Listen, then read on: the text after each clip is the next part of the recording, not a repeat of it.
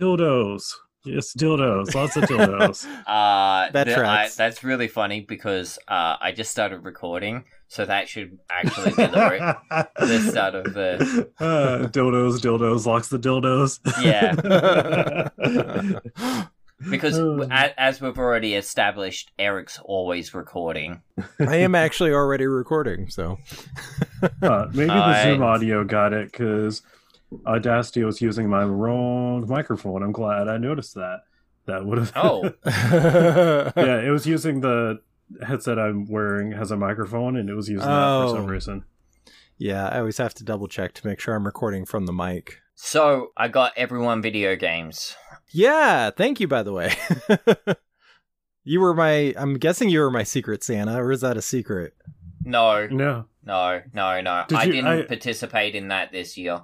Yeah, did you get a gift? Or do I need to follow up with your secret Santa person, Eric? No. Who, me? Oh, Eric. Yeah. I got a gift from MC. Okay. Yeah, MC wasn't part of that. So. Wait, what? MC just got us all gifts. Oh, yeah. That was so nice He's of a nice you. guy. I got games for you guys, a couple of my other American friends. I'm not sure if you guys know about Scoot or not. I've heard about him a lot. Yeah. I think I follow him on Twitter. Yeah, so Scott? Scoot. I'm assuming his name is Scott, but... Yeah, okay, his real name... I was like, wait. It's not the Scott you're thinking of, though. No. Is that an accent thing? No. My boss's name is Scott, and so many times I've been sending him a text message or something, and I accidentally type Scoot, and I'm like, oh, let me fix that. I don't know why. His name is Scott. There's a story about why he's called Scoot. You know how dogs wipe their ass? They scoot on the carpet? No, it's not that. But he's also a comedian, and he's a nice. Twitch streamer. So, yeah, he's Mr. Cool. Scoot on Twitch. So, if you want to see me kiss him, you can go watch the start of his show. That's not a joke. We actually, a couple of New Years back when I was in Portland, which is where he lives. Too young for this trek. The final frontier. These are the voyages of... MC. Troy. And Eric. Their mission to introduce Tyler to strange new episodes. To seek out the best and worst media in the Star Trek franchise. To boldly go where several podcasts have probably gone before. Hello, and welcome to Too Young for This Trek. I'm Tyler, and I've only seen the Star Trek that we've talked about. Yeah. I'm Eric. I've seen too much Star Trek. And I'm MC, and I've seen Star Trek a good amount. Not too much, not too little. Just right. I'm the Goldilocks. Yeah. And Troy's the real big nerd, but he's not here. Aw. Huge nerd. Massive nerd. I mean, I am one of those. I am a massive nerd. I'm just not a massive Yeah, but Star Troy's the Trek kind of nerd. nerd that gets swirlies. That's great. He's the nerd that gets beat up by other nerds. Are you calling me fat, Tyler? So yeah, today we're talking about Star Trek Discovery, Season 3, Episode 11? Yeah, I think so. 11. Yes. Yeah, 11. The Citadel. Yeah, they faked us out. It's called Sakal. And they could have just called it Sakal and would have been like, what the fuck's a Sakal? And right. Yeah, but they went and called it the Citadel as the most generic title ever. Honestly, I think all of the this Citadel came, would have worked too. Sorry. Well, the titles were leaked from the Screen Actors Guild or something, because they have to report the actors' credits in a certain way and stuff like that. So makes sense. Yeah. Alternative titles. Did anyone else have anything? Yeah, I was gonna let you go first. Your name's on here first. Well, Yeah. I just called it the Citadel because, I mean, that's what it is. Yeah, That's what it was called. I feel like it still kind of works because that thing was kind of like a citadel, right? I mean, but no one once in the episode was like, "We're on the Citadel." Yeah. It was a ship with another name, and I forgot the name of the ship. The Ishimura? No, that's the ship from Dead Space. Yeah, so I called it Revenge of the Chain. I'm back to the Star Wars bullshit. Nice. Mine's gonna be Hollow Nightmare. Oh, that's perfect. I would read out Troy's, but it's a novel. Oh yeah, I forgot he said that. Yeah, we definitely gotta mention his. Bing Crosby sings about taking care of our veterans on the Ed Sullivan Show in 1954, and we still haven't gotten the message. AKA, we watched White Christmas instead of this episode. There you go. There you go, Troy. I said it. Bloody novelist over here. And I guess we should mention at the top that we said last week we were going to talk about The Mandalorian Season 2 at the end of this one, and we're not. Yeah, something that, like, this whole episode is chock full of things we need to talk about and things that are happening, and and Tyler still needs to catch up. Yeah, I watched 3/4 of the first episode, but this episode, it was just it's so much, and I feel like it deserves its own episode. We shouldn't water it down by talking about Star Wars. So I was thinking maybe we can do The Mandalorian as like a bonus episode at some point. I'd love to do that. Like we'll just randomly release it in the middle of a week. Yeah, that sounds great.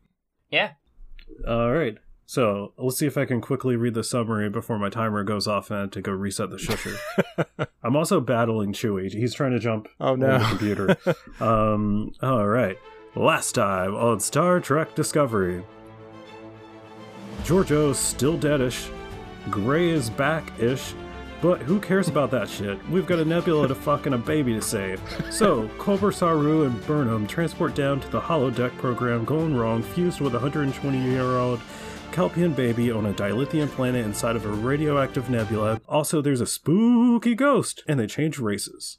Meanwhile, acting Captain Tilly finds herself in a real Kobayashi Maru when she comes face to face with Brainiac. She must choose between protecting the spore drive and saving the away team. In the radioactive holodeck program, the away team starts to melt, or burn, as their time runs out. On the outside, Brainiac uses his weird tentacle ship claws to grab the disco and uses tech to force Stamets to jump their ship to the Federation's HQ. Book poops out the disco's butthole to go save the away team just in time. Also, Adira is there. Adira and Michael swap places, and we learn who caused the burn. It was none other than Philippa Georgiou, the original one from the USS. I'm trying. Battling a cat is hard. It's the original one from the USS Shinjo, and that's why you never violate the Prime Directive. This whole thing is her fault. If she wouldn't have taken on Saru, then Saru wouldn't have, survived I can never say Vaharai, and then, they would still be like a slave race to the Ba'ul, and then they would have never joined the Federation, and then they couldn't have went and sent on this mission to this dilithium planet to cause this. So it's Giorgio's fault. I feel like that's a bit of a stretch. I don't think so. I mean, yeah. She shouldn't have violated the Prime Directive. That's why it exists. Yeah. So, for Christmas, I got this cool little captain's log. Oh, that's like awesome. This was from my Secret Santa. Oh, okay. And first is that page passport? says Prime. No, like a captain's like passport? I don't know. No? I think it's just a log book. Yeah. No, it's cool looking, yeah. First page says Prime Directive. No identification of self or mission, no interference with the social development of said planet, no references to space, other worlds, or advanced civilization. Yeah, it's rule the number first 1. Page. Yeah, it's right in there. Oh, man. So Giorgio doomed us all.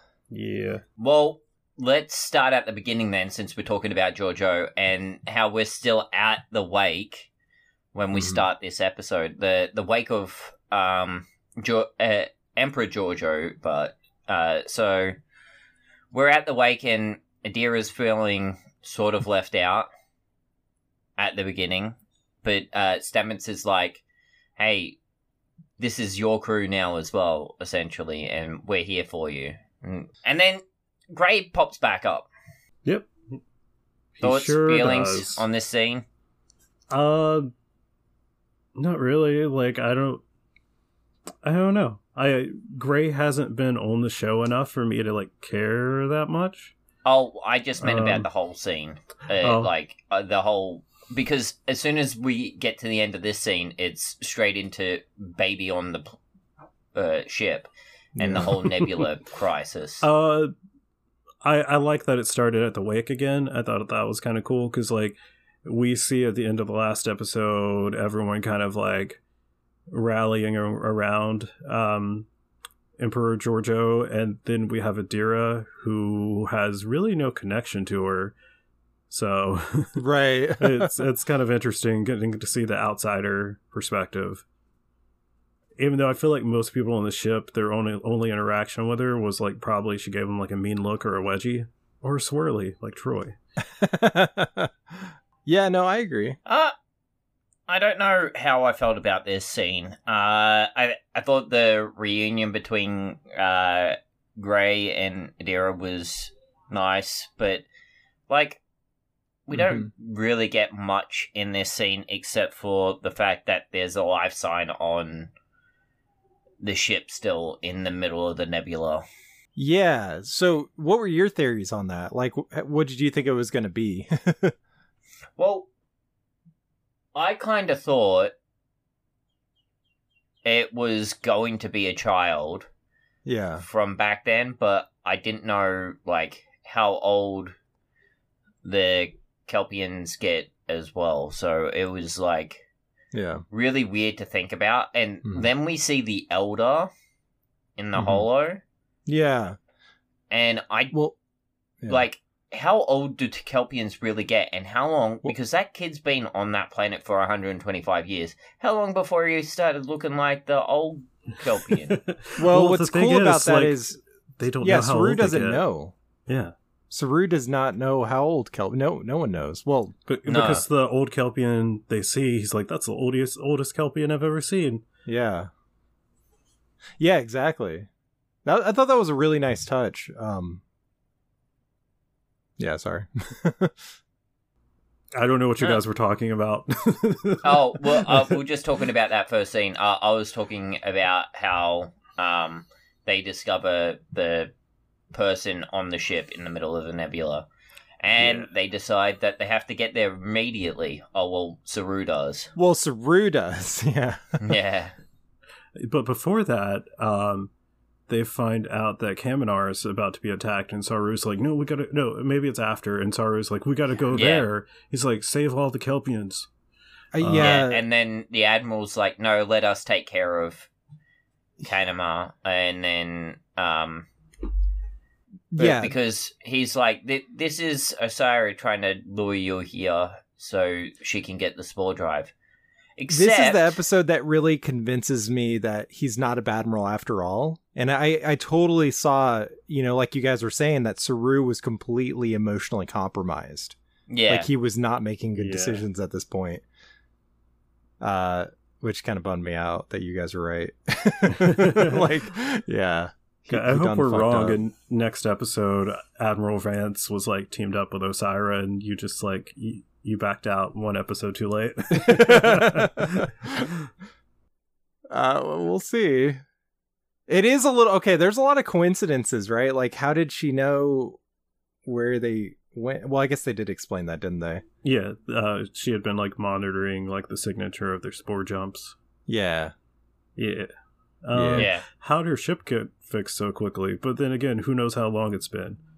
Maybe it's got like nanotech or something. Like, can we talk? I know this is like towards the end, but can we? I remember someone mentioned like the logo of the chain looking like Brainiac's logo or something like that. Yeah.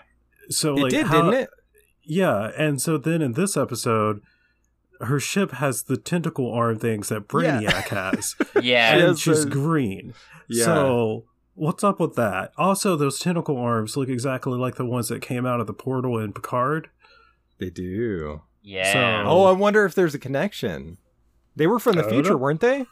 Yeah, they were. Oh, no, they were from like Alternate universe. somewhere. Yeah. yeah. Somewhere, someplace, sometime. Yeah. It's supposed to be an advanced android race or non, like, Mhm. organic life. Yeah, that's just like waiting to save any inorganic life who wants them. And by save, they may kill all the peoples. I wonder if that's how the Star Wars universe ends. With those aliens just showing up and saving the droids that have been, enslaved this whole time. Okay, so a few things about this episode Uh-huh. that we have to talk about. There's, of course, is the planet full of dilithium. Mm-hmm. Oh, that's The radiation. right. That was an interesting little tidbit. And, of course, this 120, 130-year-old child man that's being taught by... Troy's not here. Stop talking about him like that.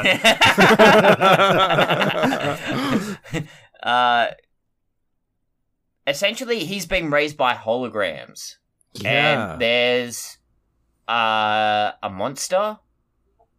Yeah, it's like Kinda. all of his fears. Yeah. all his fears manifest or something. But because of those fears manifesting in this hologram program, Mm-hmm. we find out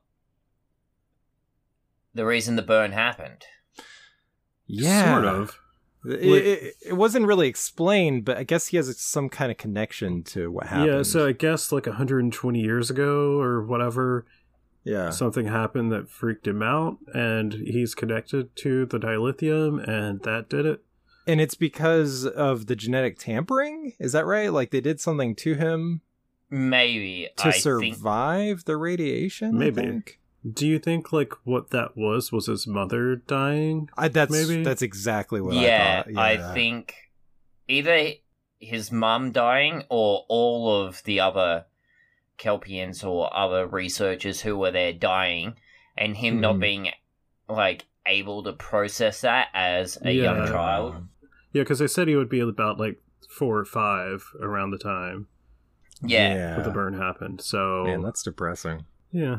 So can we briefly talk about Book going to try to find a path to the planet?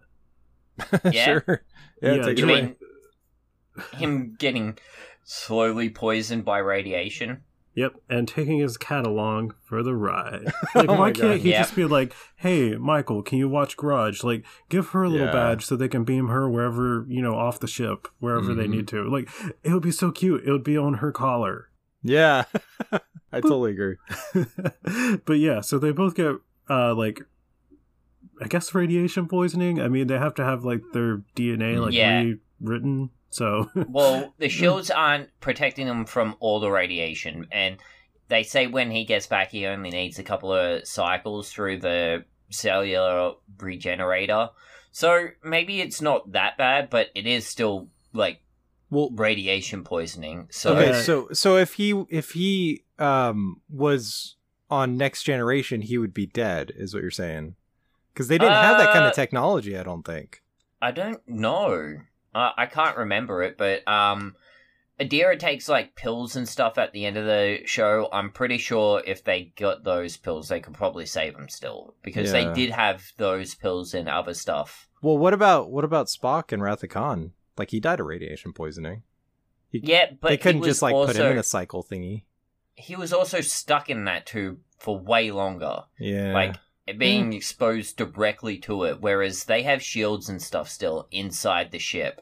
yeah, So they're getting some protection. He was just bombarded by it, so yeah, it's understandable why he died.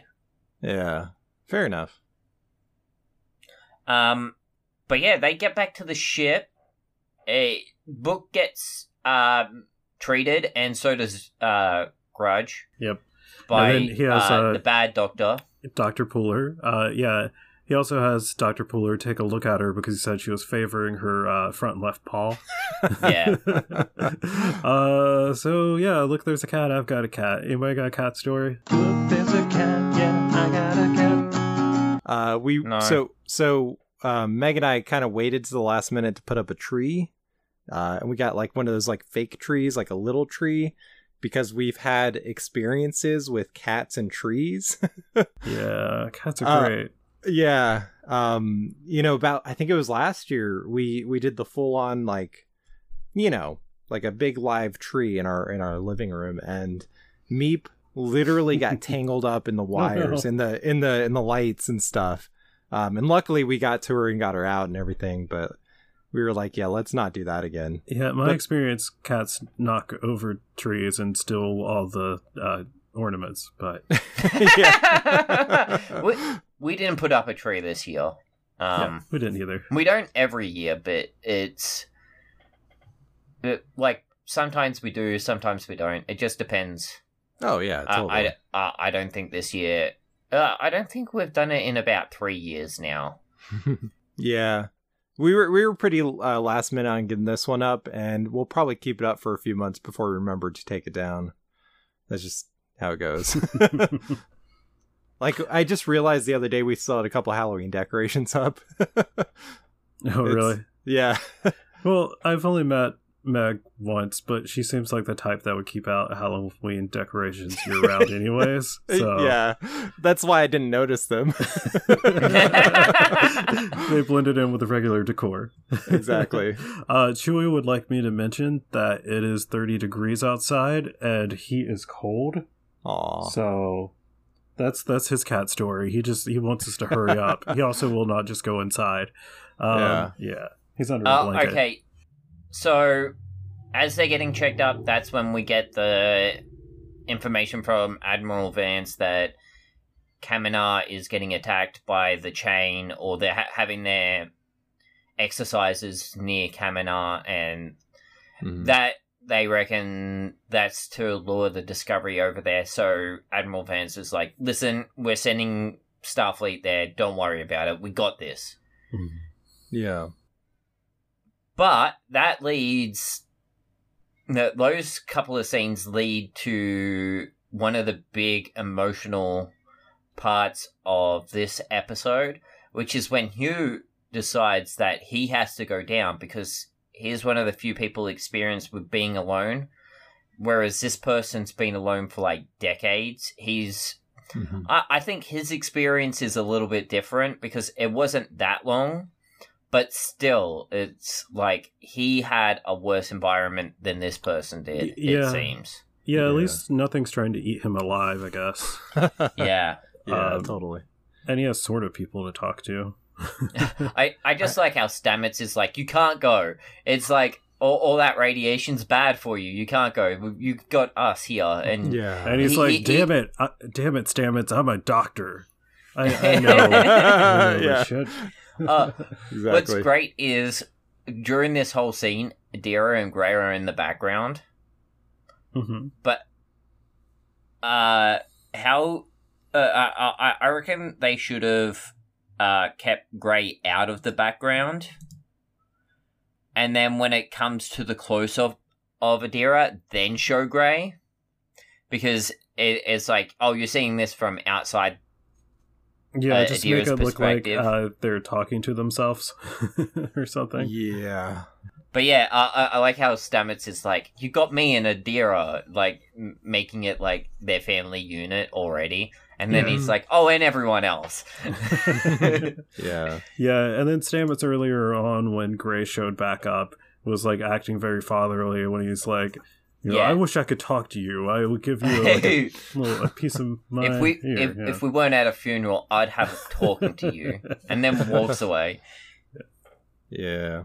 So yeah, then they go down to the dilithium planet ship. Well, first we get the scene between Michael and Tilly about her taking the comm. Oh yeah. That's right. Yeah, that was a good really good scene. Yeah, definitely. It was a good moment. It was it was cool because they remind. I mean, like I totally forgot for a second that Michael used to be a first officer. That we were introduced to her as a first officer. Yeah. You know, and it was really cool. Yeah, I don't know. It was awesome. You know. But yeah, we get her perspective and like her telling Tilly like these little inside things and like the burr that's on all the chair? of these. Yeah, on all the chairs as well because it's a factory malfunction or whatever defect. It was a nice little Right. touch. Yeah. I'm curious if you go back and like watch other episodes, if you see like Saru like rubbing it. That's awesome. Yeah, I thought it was a really nice scene, and like it really just like set Tilly up to like just understand that you're going to be nervous, but everyone is, because Michael's like the first time Giorgio left her command, she didn't breathe for like the entire 5 hours 37 minutes. Yeah, she didn't take a deep breath for however long. But yeah, it's one of those, and the fact that she knew exactly how long the whole the first one was is talking to how nervous and I guess excited you are at that point. Yeah. I mean, I it kind of like you could feel like how she would be in that situation, And then right at the end, it's like, Ensign Tilly, report to the bridge, and she's just like, here we go. Yeah. And that's when they beam down. Yeah, if you've ever had to like talk in front of people, I feel like it's probably a similar feeling. Like beforehand, you're like, I don't know if I can do this. Fuck this. I don't want to do this. And then once you're in there, it's just like, okay, I got this, But it's like that's not how it goes for me. I literally black out. Oh shit. Yeah, I don't remember what happens. Yeah. Oh no. Oh, you don't like actually pass good. out. You just mean it. You don't remember it. Yeah. You like block it out. I thought you meant like there was an incident where you got up at a podium and just passed out. Nope, not yet. Oh, okay. That's good. Every time I've had to speak in front of people, I just imagine there's no one there because otherwise I can't talk. Yeah. There's like little tricks you can do. It's just like one of those things, the more you do it, the easier it gets. But yeah, it can be pretty nerve-wracking. And like for her, like she's got all this responsibility, like Yeah. And a lot can go she's wrong. Just an ensign. Yeah. It almost makes it feel like, man, Saru should not have chosen her. Speaking of, yeah, there's a scene with Admiral Vance where Saru's talking about like when Saru decides to go down to the planet, and Admiral Vance is like, what? And Saru's like, I have the utmost confidence in Tilly. And Admiral Vance is like, all right. Yeah, and that's not I'm not saying anything bad about Tilly herself. It's just, I don't know if she's ready for that, I feel like there should have been a scene where Saru was just like, all right, we're not really doing much today. Let's just like, point A to point B. Like, you get us there, Tilly. Yeah, definitely. Well, and the thing is, it seemed like this was going to be pretty straightforward. Like she was just going to, do the routine things or whatever. And obviously that didn't happen. Get the ship repaired, have the shields ready to go so they could pop back in and beam them out. But it turns out it was like a worst case scenario. Oh, well, before we get to that, we need to talk about them beaming down to the ship. Yeah. Why don't we talk about them beaming down to the ship after this commercial break? Oh.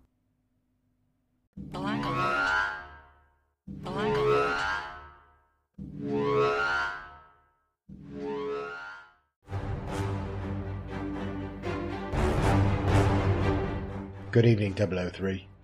The following is for your ears only and is classified above top secret by Her Majesty's Secret Service.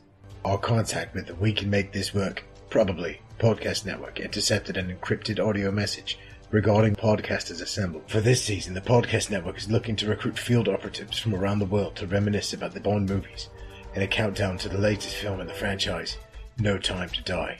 Your primary objective is to infiltrate Podcasters Assemble by recording and uploading your submissions at probablywork.com, utilizing a two-way communications device with a built-in microphone, the latest from Q-Branch. For a full mission report, go to probablywork.com. We're all counting on you, 003.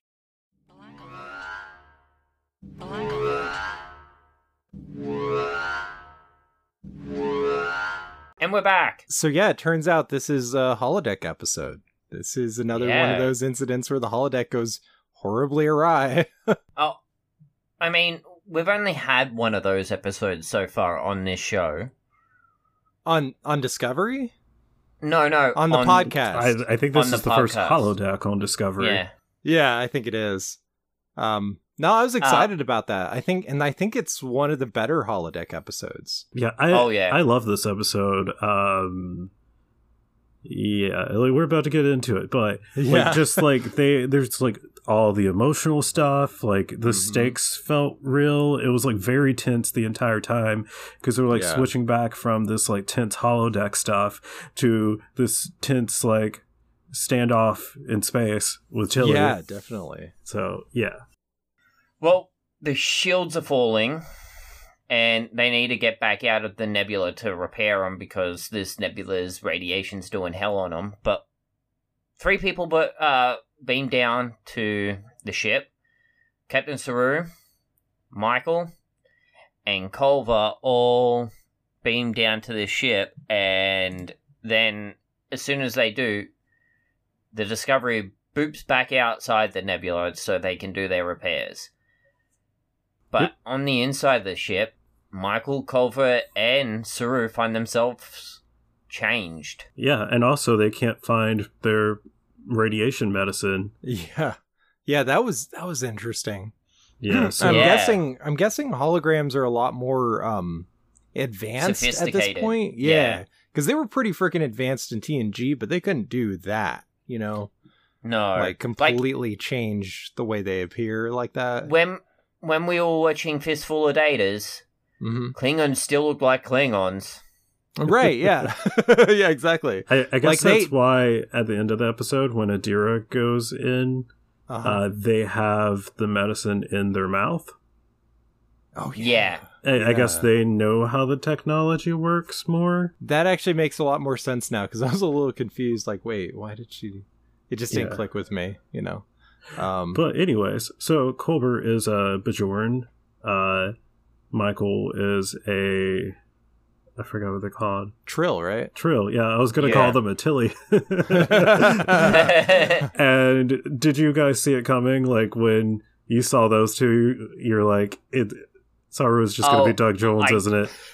I didn't see that coming until he started walking out. Yeah. And he was just... and he had normal feet.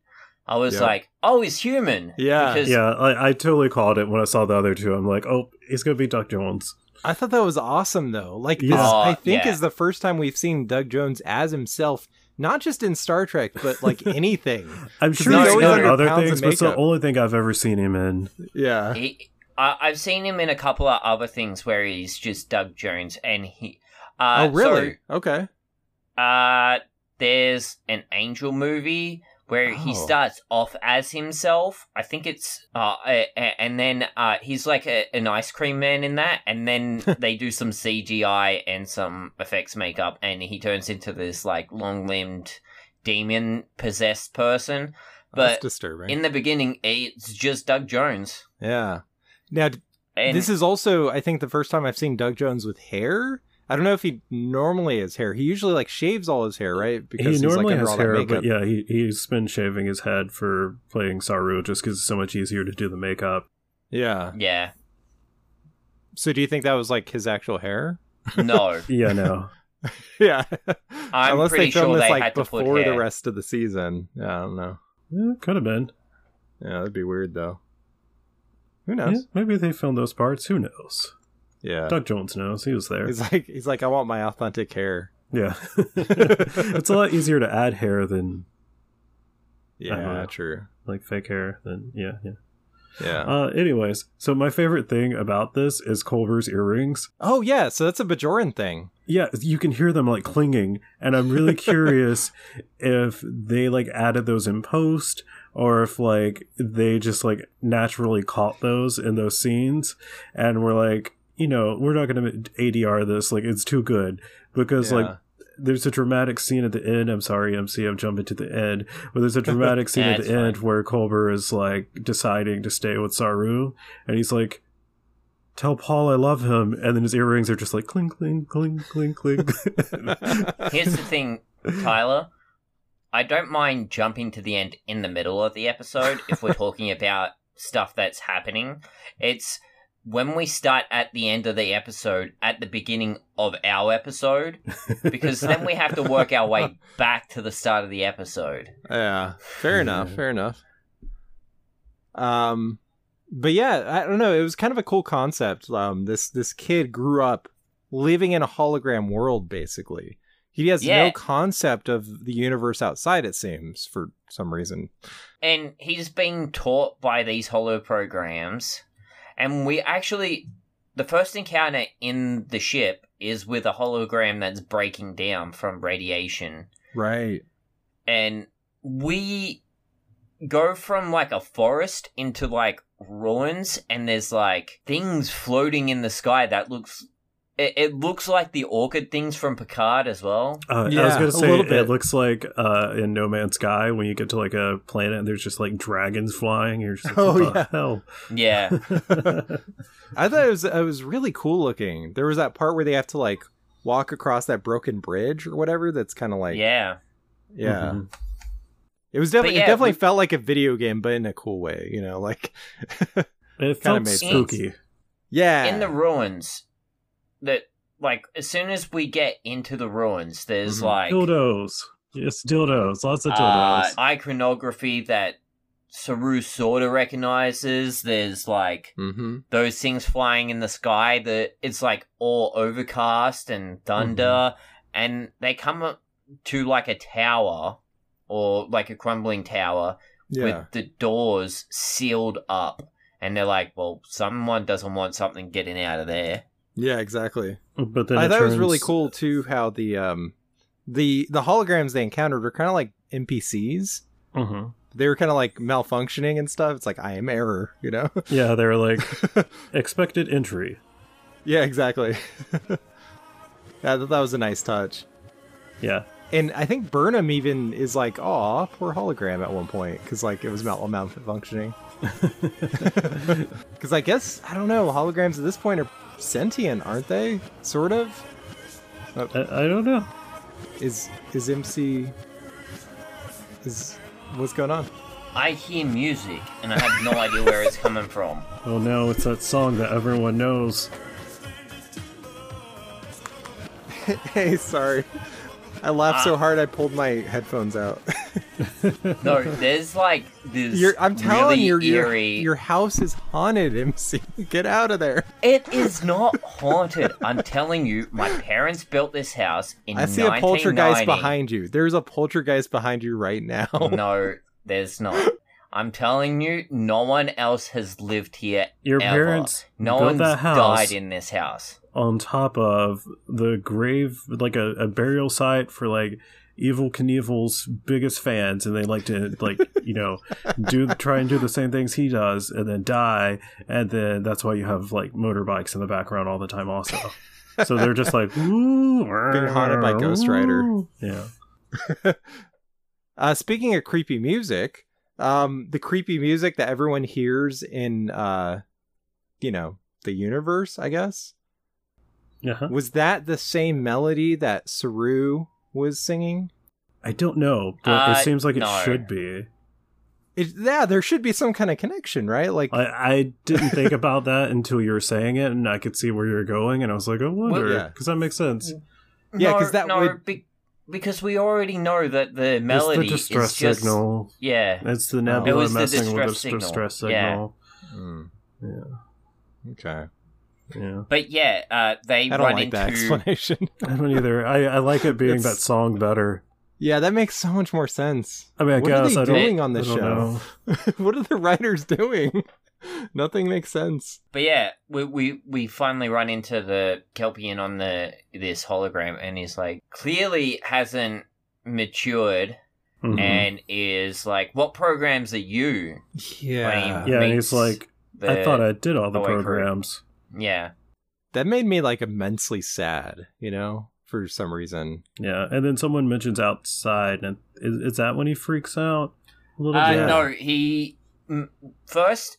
Well, he like runs the mention away. of the distress call on his mother that start the door from shaking, and then when outside is mentioned, it gets more violent, and he's like, "You woke the monster."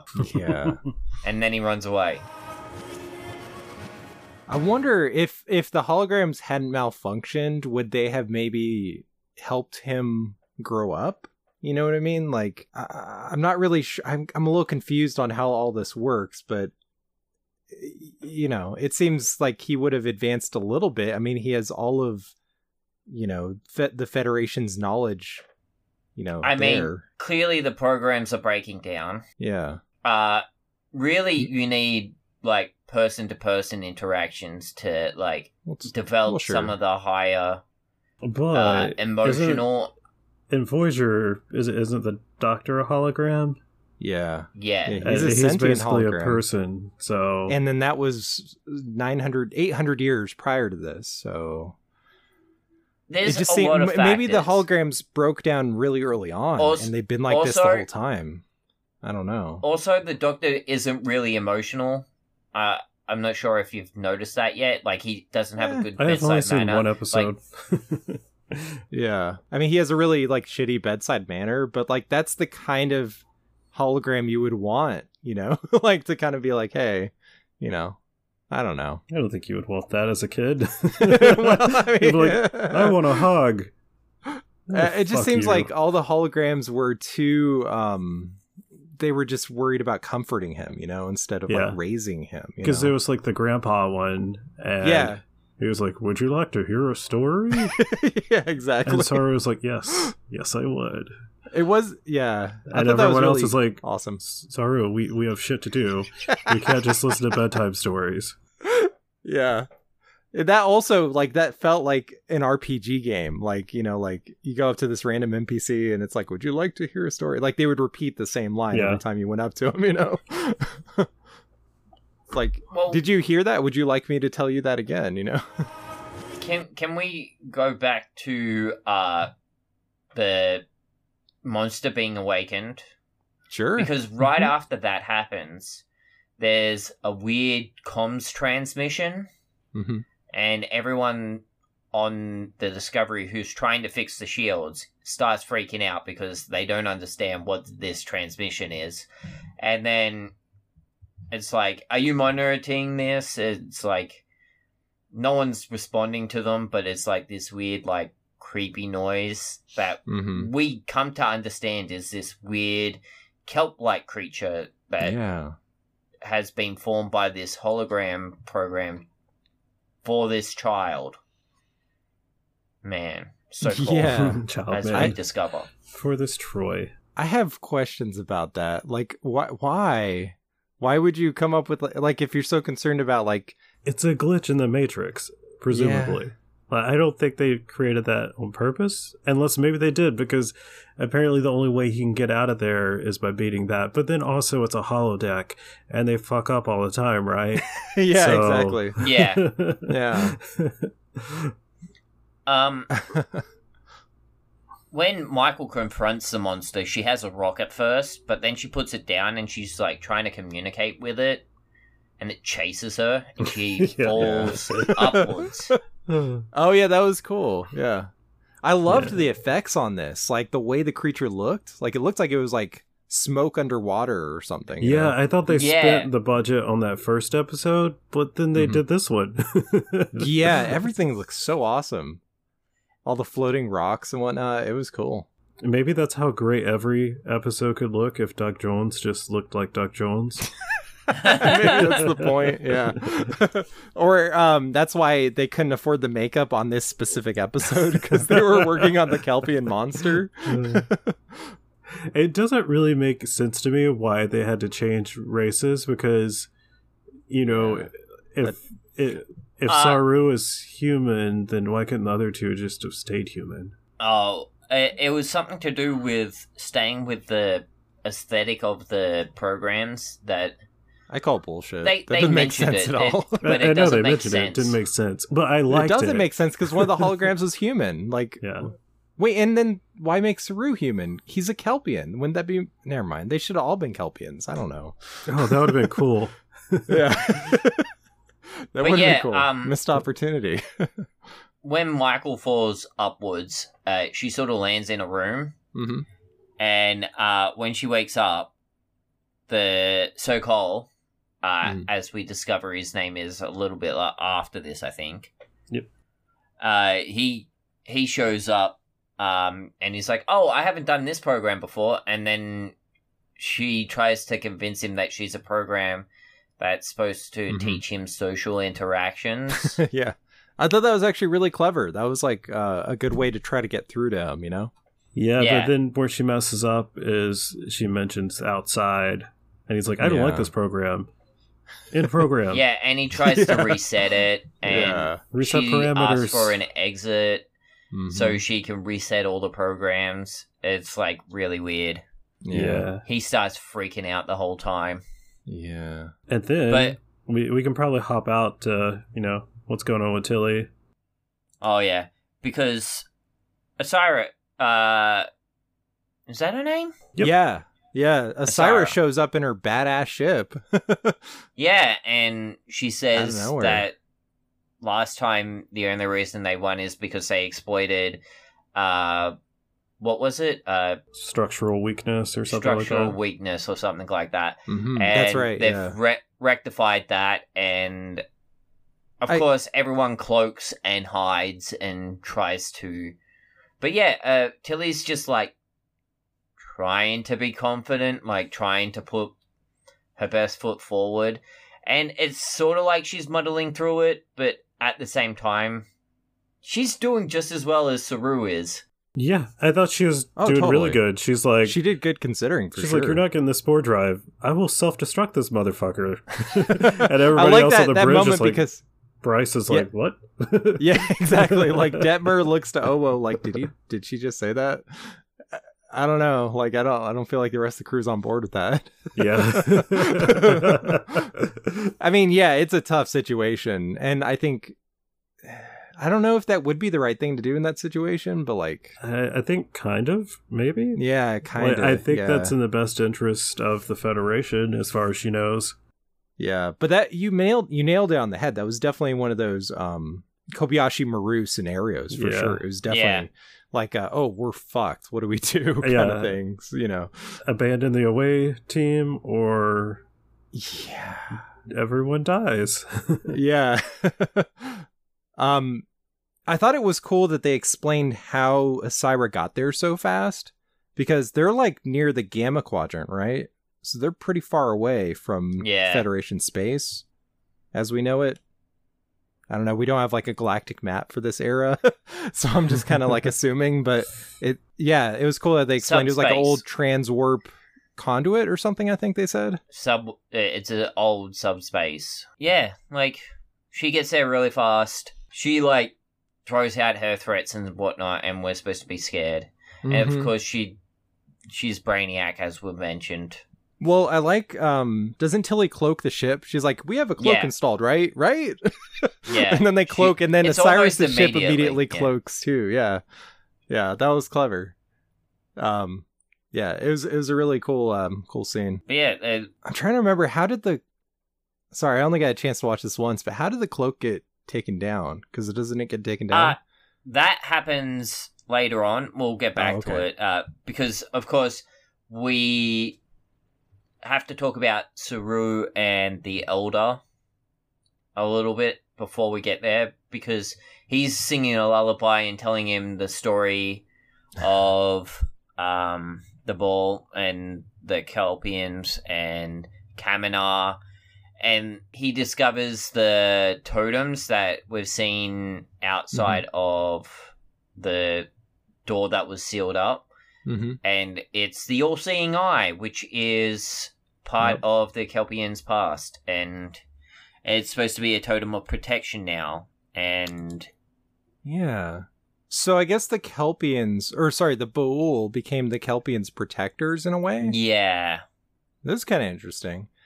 I wasn't sure what Kelpians would be like in this timeline, because we hadn't really seen them. Well, I guess we saw that hologram in the previous episode. But like, I was almost assuming that the Kelpians of the Bull would have formed into one species somehow, Yeah, it's really weird, And then, of course, the story is linked to this episode because the monster that we've been seeing is actually in the story as well. Yeah. So that leads to the Elder telling Saru that when he's scared and he wants to hide away from all the other programs, Sakal goes to his tower. Yeah. Which is where we end up going next. After Osira's done all of her threats and Tilly's just like, we're going to blow this ship up. It's like, that's when we go to the tower and we see Sakal and he's not doing well, really, and he's going up against the monster and things aren't going well, and that's when, like, a shockwave happens. And it's clear that Sakal is connected to the burn in some way. And the only way that he calms down is when Saru sings to him. Yeah. So I guess we're led to believe that what caused the burn was Sakal having a tantrum? Yeah, it was kind of like a Something like Thanos that. snap kind of thing. That's weird. That's so weird to me, you know? Yeah, I remember there was the Giorgio log from Star Trek Logs where she's like, whoever did this, I can't wait to fight him. So it's a good thing, she didn't make it this far. Yeah. Because she would have beat a man-child. Yeah. Oh, God, what if him throwing a tantrum and, like, destroying the universe? That's, like, it's a metaphor for Star Trek fans throwing tantrums. Oh, Like, snap. we will just end this whole series right here. Yeah. Yeah. But, yeah, that's fantastic. That is, like, him, like, having that emotional distress sends out this shockwave or whatever, which then disrupts both of the cloaking ships. That's right. That's what did it. And that's when we see the Brainiac arms come into play and capture the Discovery. Right. It's right as Tilly's to go into black alert. They were right about to warp out or jump out of there, I guess. And they start blooping Yeah. in. And Stamets jumps into the cube, even though he is worried that the shields aren't going to be ready in time. Well, no, his concern is that they're abandoning Culber. Oh, yeah. And but he was ready to jump anyways, because, And then Adira and him have a conversation, and that's going to lead us up to the bit where Book's like, hey, I can go rescue the away team. And I don't think... in between the two scenes of Book actually going and we are seeing Adira again, don't we see a conversation between the three members of the away team about who's staying and who's going? Yeah. Yeah, because they're somewhere slowly along dying there. from radiation sickness. I thought it was a nice touch that you can see, like, like the burning spots on them before they even mention it. Because I was, like, looking at them, and it, like, really builds the tension, because I'm like, they haven't said anything, but they're starting to look worse. Yeah, exactly.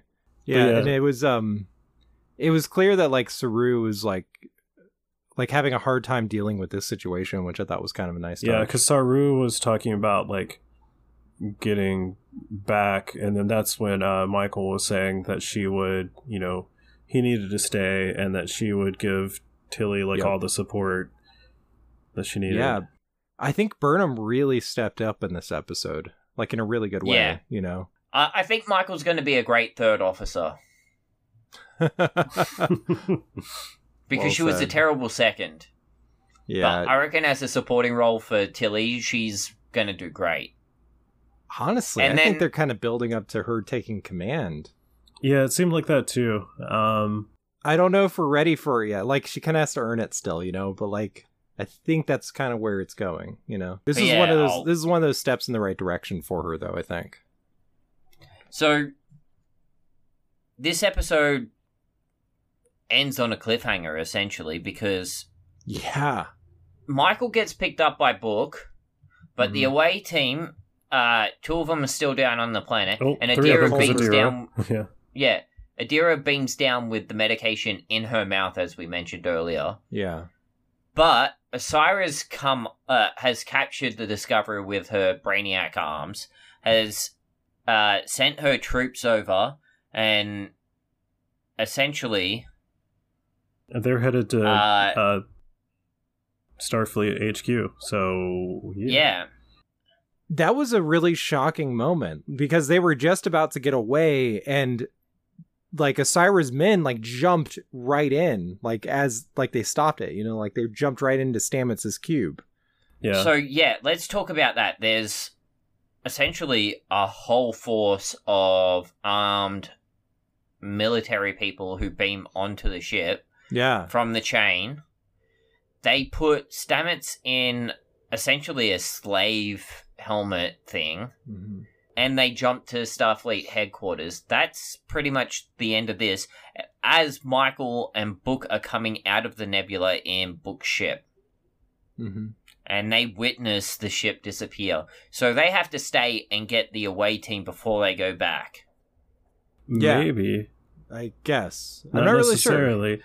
Yeah. So Culber says, you know, if it's more than a day, don't bother coming back, because they'll already be dead.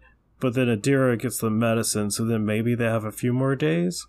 I don't know, but yeah. The big cliffhanger Sure. is, where's Grudge? Last time we saw her, she was in, sickbay. Did she make it back to the ship? Is she on the ship, or is she on the disco? Yeah, Do you think Grudge is that's the gonna save question the we're day? all wondering.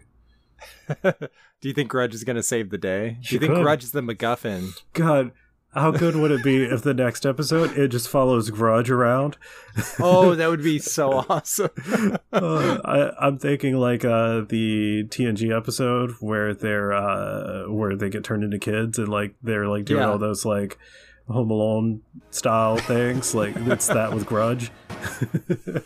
I would so be there for it. But, yeah. So that moment that the ship not warps. I keep trying to say warp, where it spore drives away. Spoop-de-doops. Yeah, I was a little surprised by that because the other ship goes with it. Like, Is that how it works?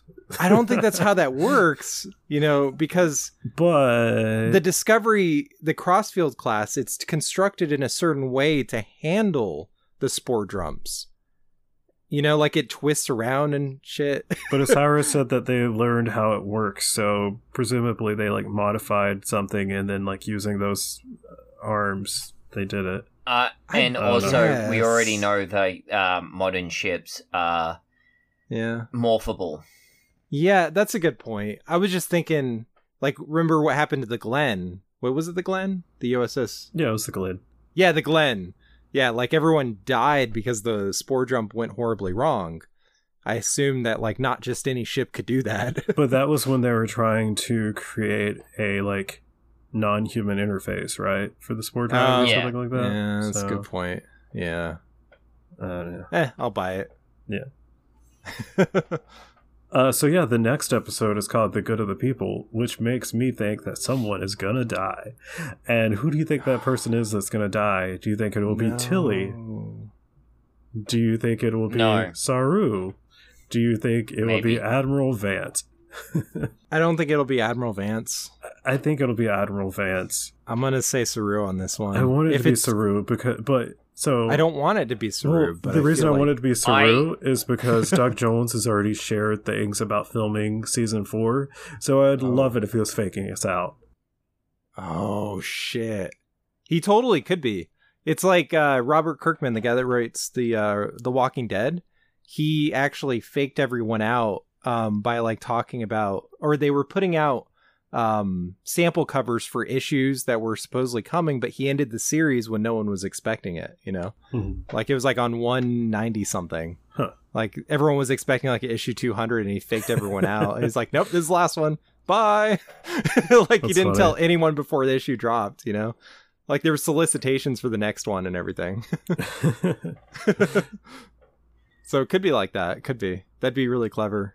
I'd hate to see Doug Jones go, but you'd love to watch him walk away. Yeah, it seems like that's kind of what they're leading to. I don't know.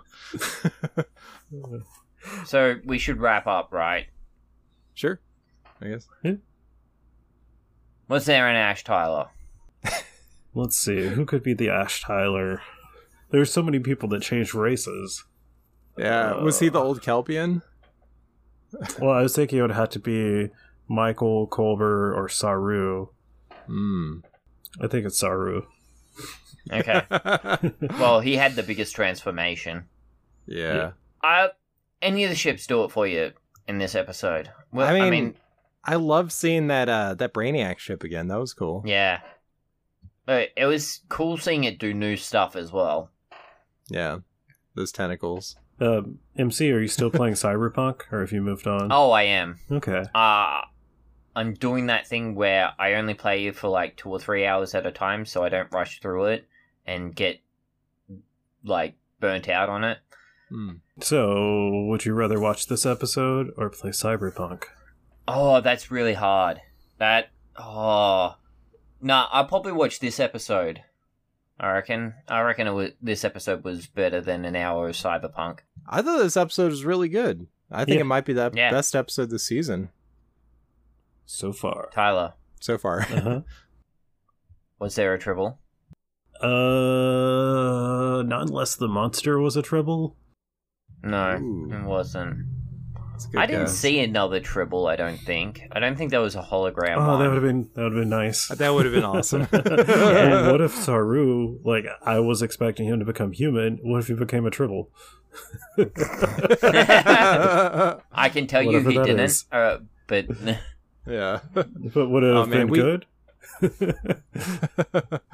We have to get to a Tribble episode soon. What do you think Adira is going to turn into? She could turn into a Tribble. Oh, no. Maybe she'll turn into a Trill. Like, she'll actually turn into a Trill. I totally forgot that we didn't get to see what she turns into on the ship. No, well, her and Michael switch. So, if she turns into a Trill, that would be really funny. I just want to correct you guys real quick. They... Oh, right. Yeah. They. It's real easy to slip up. So. Yeah. No, thank you. I've been trying to be really conscious of it when talking about them. Totally. Yeah. Yeah, no, definitely. So, anyways. Plugs? Yeah. Left? Yeah. So, MC's got a podcast with Troy, the man-child. But it's a very man-child thing, what I'm about to say that you guys do, now that I'm thinking about it. No offense. Yeah.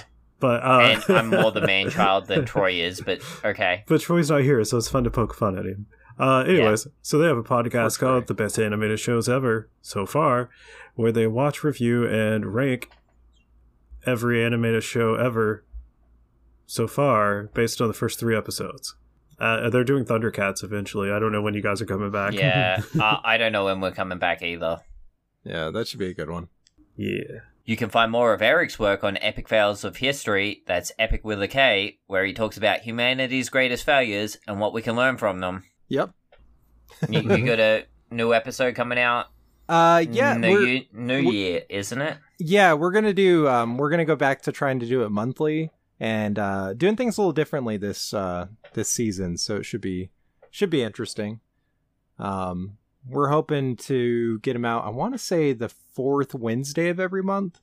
So we'll see if we actually stick to that schedule. Tyler also does an Attack on Titan podcast called The Coordinate, where he's talking about the final season of the anime with a weird British guy named Bill. Yeah, and so we're like alternating, and I had to do 2 back-to-back because the French decided to close the border with the UK because of the coronavirus, and Bill wasn't able to record because they had to like scramble to get supplies just in case. And so he had a good Christmas. Anyways, the podcast is pretty good and the show's pretty good, so check it out. Definitely. Actually, when we first started the podcast like a year ago, me and Bill both did episodes of the best animated shows ever so far, about the first 3 episodes of Attack on Titan, so you can also check those out. I didn't realize that's where it started. That's the origin story. Cool. I forced I forced Troy to make every item on their dice roll Attack on Titan. Yeah. That's amazing. So you can find links to everything we mentioned, or do you want to talk about the other podcast, Podass? Oh.